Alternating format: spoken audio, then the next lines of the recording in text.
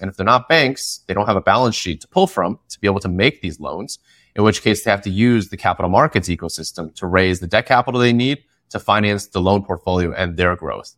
And so private credit, for us in particular, we're allowing and empowering all these borrowers who need the debt capital to tap into capital markets using technology to raise money faster, more efficiently, more transparently. Hello and welcome to Signals by AlphaSense, where we hear thoughtful insights from business leaders, investors, and experts. Hello and welcome. You listen to Signals by AlphaSense, and I'm your host, Nick Mazing. Today we're going to discuss private credit with Nelson Chu, who is the founder and CEO of Percent, a private credit platform which brings together borrowers, investors, and underwriters. Private credit has been a growing asset class. We have all seen the charts with the banks being disintermediated, I'll never say this word right, by direct lenders. We have seen a lot of acquisitions in the space in the last few months where we have some of the largest alternative asset managers acquiring private credit players to expand their offerings and so on. Nelson, first, congratulations on your Series B, certainly a big achievement in this market. And can you tell us a little bit more about you and about Percent? Yeah, absolutely. And great to be here. Thanks so much for having me. So for everyone's benefit, my name is Nelson Chu. I'm the founder and CEO of Percent. My background is a little bit in traditional finance. I think anybody who is doing anything in capital markets, fintech, probably has to have a little bit of a background in finance. Although I will say, I don't think I learned much about finance when I was in finance because it was the first start of my career. So I spent time at Merrill Lynch. I was the last summer analyst class for Merrill Lynch. So that's a little badge of honor that I own. Became Bank of America after that. And then at one point, I had all these people whispering in my ear, you got to go to the buy side. Buy side's better than the sell side. So after a year and a half on the sell side at Bank of America, I said, okay, why don't I give the buy side a shot? I joined the largest buy side shop on the street in BlackRock. And within 2 months, I came to the sad realization that buy side was not better than the sell side. And so I had to basically stick it out for a year and then I quit, right? And so from there, I ended up launching my own company. It was a consulting company that helped other founders build their companies from the ground up. Gave them all the resources to be successful, had a couple of unicorns as clients, so we grew them into that stage. And everything from product, marketing, branding, engineering is sort of what we focused on. And that was the part that made me go, you know what? We have all these good ideas. We have a good team that knows how to build companies. We have good access to VCs. For the right idea at the right time, we should build a venture-backed company for ourselves. And that's really how Percent came to be. Mm-hmm. So tell us more a little bit about your journey, about founding the company and how you got to where you are today. Yeah, I think advice that I give founders all the time is really that idea you had on the back of the napkin to start the company is not where you end up. Very rarely, at least. So be flexible, be adaptable. And that definitely applies to us here as well, right? Back in 2017, 2018, when we first started this company, we really set out to build a better alternative investment platform, specifically for private credit, because that was an asset class that wasn't getting a lot of love in that alternative investment universe. And the difference was, for us at least, we thought we could build a better mousetrap. We thought we could build something that was much more investor friendly. Everything else at the time was really offering investments that were very, very long duration, like 4 to 5 years, super high minimums, $25,000, $30,000. And the yield was about the same everywhere else, 9 to 16%. And so our thinking was if we could actually build something that had shorter duration investment opportunities, call it sub 3 months, lower minimums, call it $500 and the same yield as everybody else, we could build something that would have a good impact on retail credit investors. And that all worked great. Those hypotheses were all totally valid, except for one thing. When we started to do this, we realized that there was zero tech to speak of as us being the underwriter in this space whatsoever. So we're building our own compliance attestation tools. We're building our own order book management systems. And probably the most terrifyingly, we're building our own asset surveillance tools as well. And so we thought, man, we're having these problems. Clearly, everybody else has got to be having these problems as well. And then we looked at the market. It was over $1 trillion. And we were just thinking, okay, there's a much bigger idea here to really build the first ever vertical software solution and to be that infrastructure provider for private credit. And that's sort of how we evolved to where we are today. It's been a 4-year journey to get to where we are and being able to kind of offer the technology that we touted and hoped for back in the day when we first started. But it's never been a more exciting time to be here at Percent. So let's talk about private credit now as an asset class. Why is it in demand? Obviously, the fixed income space has been very volatile after the Federal Reserve started hiking rates. So tell us more about the space in general. Yeah, some big key takeaways, I guess. So private credit is something that a lot of people may not fully understand because they don't interact with it on a regular basis. It's not something you can say, oh, I want to invest in that, right? But the reality is they probably have actually used or benefited from private credit in some way, shape, or form. So let's kind of rewind back a little bit. Back in 2009, 2008, global financial crisis, the banks actually used to do a lot more lending on the small business and consumer credit side, right? Ever since the global financial crisis, regulators came in and they said, you can't really do that anymore. And so if you do, it's going to be a lot more expensive. And so the banks all stepped back and pared back all the lending activity they were doing to consumers and small businesses. And as a result, there was a huge gap in the market. And all these non-bank lenders stepped in. These are going to be like the names you probably recognize, whether it's SoFi or Affirm or all these other places, right? That kind of offered unique opportunities with technology to fill that credit void. And that did really well, to be honest, for the last couple of years. And so all those companies are not banks. And if they're not banks, they don't have a balance sheet to pull from to be able to make these loans, in which case they have to use the capital markets ecosystem to raise the debt capital they need to finance the loan portfolio and their growth. And so private credit, for us in particular, we're allowing and empowering all these borrowers who need the debt capital to tap into capital markets using technology to raise money faster, more efficiently, more transparently than they ever could before.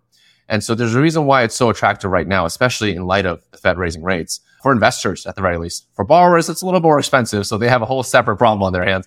But for investors, at least, it's a situation where because private credit and private market debt is so much more short duration than public market debt, which is kind of just sitting on the sidelines right now, waiting for the markets and the rates to stabilize before coming back out to market. Private credit has to come out to market again out of necessity based on their structure. And so investors are getting the benefit of being able to get higher yield and more alpha in this environment than they ever could before. And so in our ecosystem, at least, there's almost always like a, call it about 10% spread-ish, 8 to 10% between the Fed funds rate and what yield you can expect in the lower middle market segment of private credit. Mm-hmm.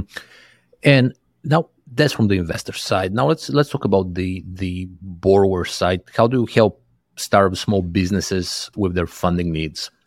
Yeah, so there's two types of private credit in terms of sub-asset classes, if you will.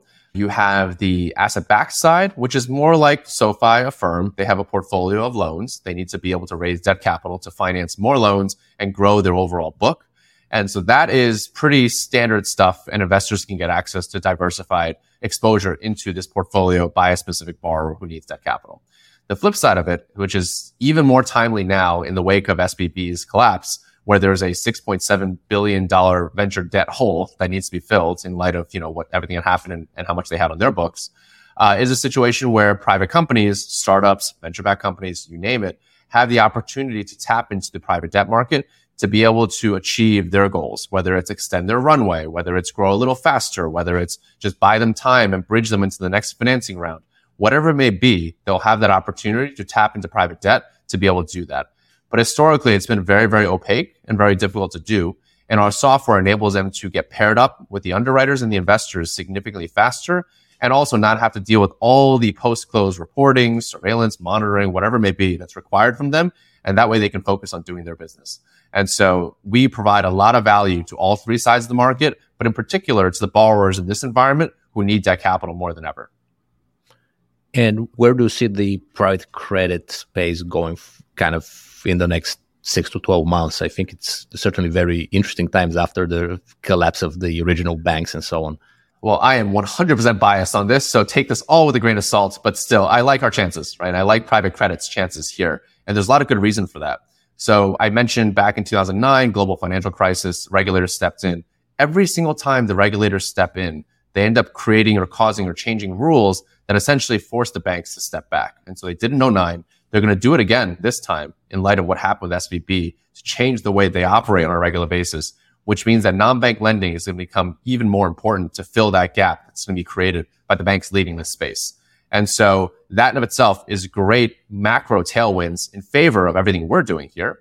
But on top of that, private credit is just growing so quickly at this point. When you look at sort of how much opportunity is still out there, for example, private credit by Preqin's data is about like 1.2, 1.3 trillion.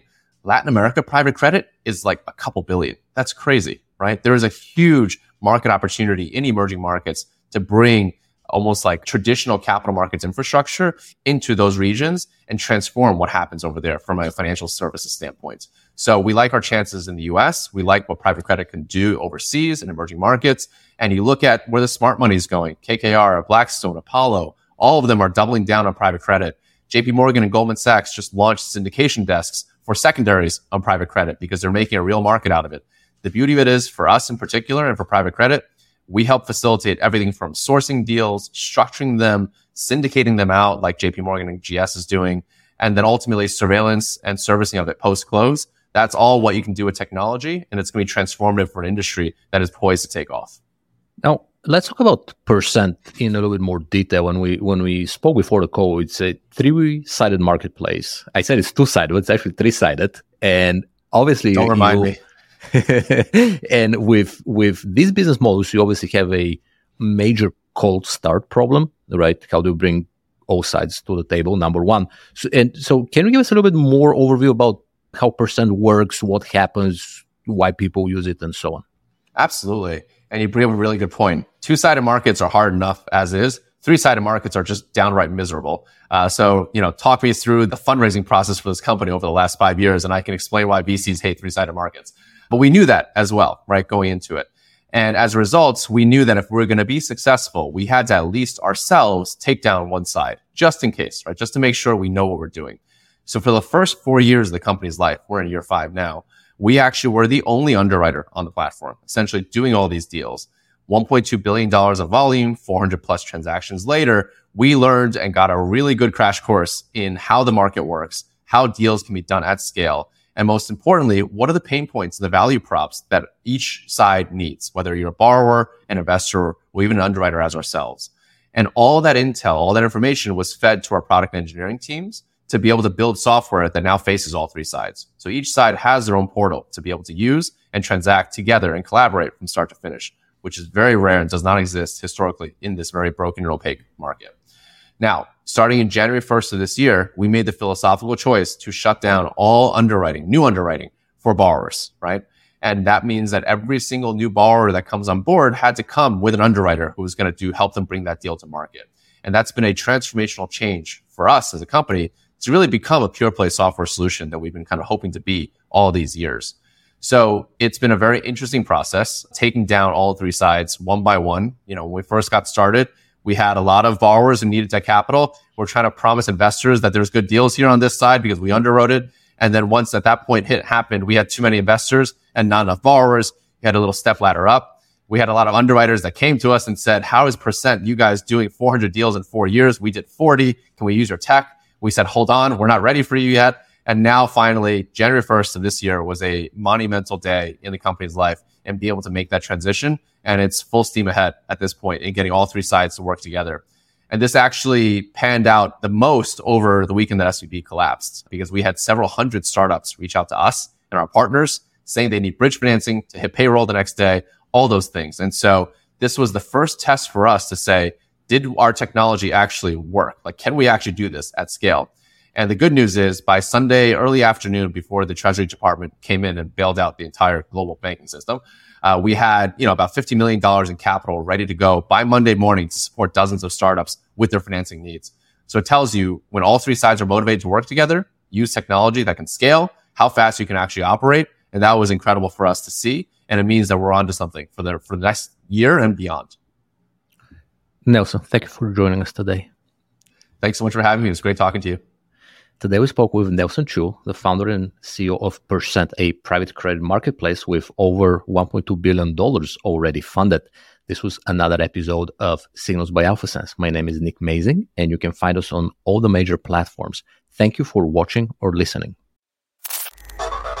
Thank you for joining us. This was another episode of Signals by AlphaSense. Keep in mind that all views presented here are the views of the guests and hosts and do not represent the views of their employers or of AlphaSense. Nothing in this podcast constitutes investing, tax, legal, or medical advice. If you enjoyed this episode, leave us a rating and review and subscribe for more.